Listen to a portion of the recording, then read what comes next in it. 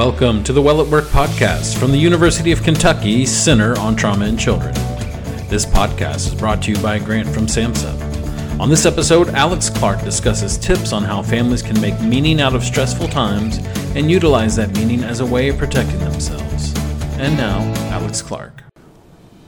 Hello, I'm Alex Clark, a licensed marriage and family therapist and project coordinator at the University of Kentucky Center on Trauma in Children. Over the past 2 years, we have all experienced unique stressors in our world that have challenged some of our assumptions and expectations about our lives and our connections to others. In this Well at Work podcast, I'm going to talk with you about how families make meaning of what's going on around them to positively adapt to stressors and build resiliency together. Let's first take a quick look at meaning making. Meaning making is a broad term that describes how we combine our memories and emotions to create a story about our experiences. Meaning making is especially salient following experiences of tragedy, like grief and loss, as it provides an avenue for coping and healing after stressful events. When a discrepancy appears between what I believe and what I just experienced, meaning making helps us reconcile these differences. For example, the COVID-19 virus and its variants have potentially challenged our beliefs concerning our safety. Experiences that are incongruent with our beliefs force us to either reappraise our experiences or modify our beliefs to accommodate the new experiences. Families use meaning making to make sense of what is happening, establish a new perspective, and then integrate that new meaning into the fabric of the family stories. Openly including all family members in the shared meaning making process builds trust and deepens bonds between loved ones, leading to greater resiliency. Parents in particular have a special responsibility to facilitate the meaning making process for children, as children may not have yet acquired the skill or experience to navigate stressors well.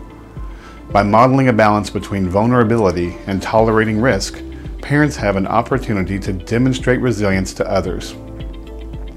Let's consider the family meaning-making process through the lens of Christopher, a father of 3. Christopher works hard, but also worries about exposure to COVID for himself and his family. Continuing to calm his worries and maintain vigilance has slowly worn him down. He thinks his children may be missing valuable opportunities to develop and enjoy normal life. Christopher wonders what he can do to model resilience and problem solving during a prolonged pandemic. Here are some tips that can help Christopher and those of us like him. Tip number 1, tell the story. Stress can be disorganizing and overwhelming, even more so for children. Families can, therefore, begin to create and shape a story about what is going on. Everyone can contribute. Everyone has a voice that matters.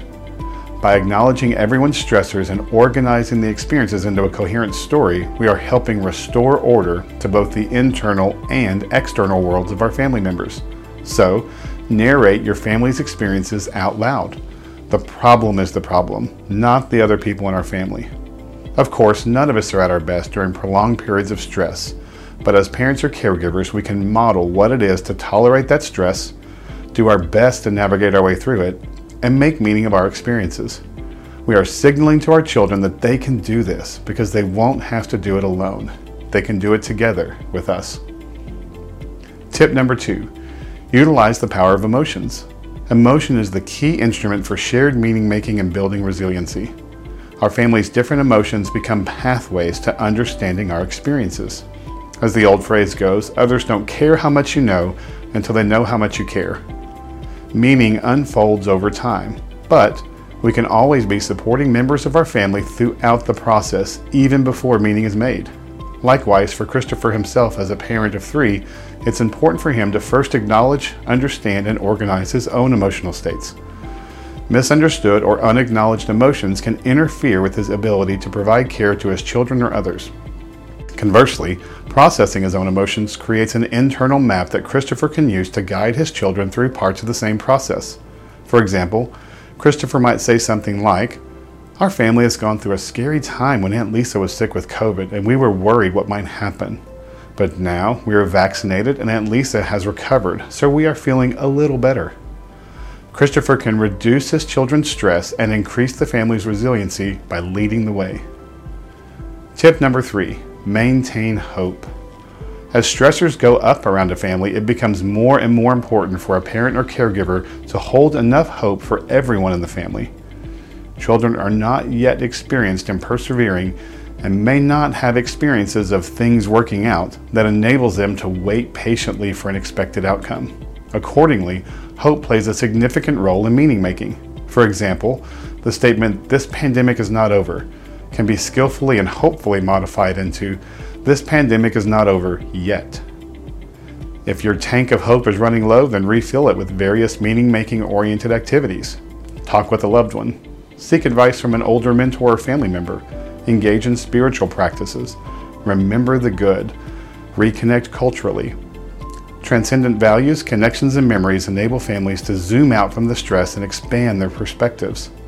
All of these activities can fill your tank and enable you to hold enough hope for your entire family and help restore purpose once again. Together, these 3 tips can help any family make sense of what is going on.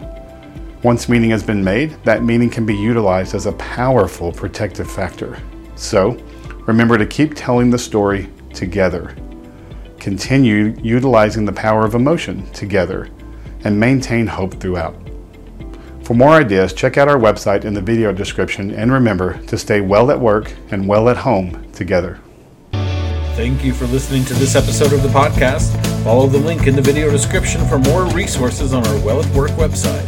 And of course, stay tuned for more episodes on topics that will keep you well at work, home, and school.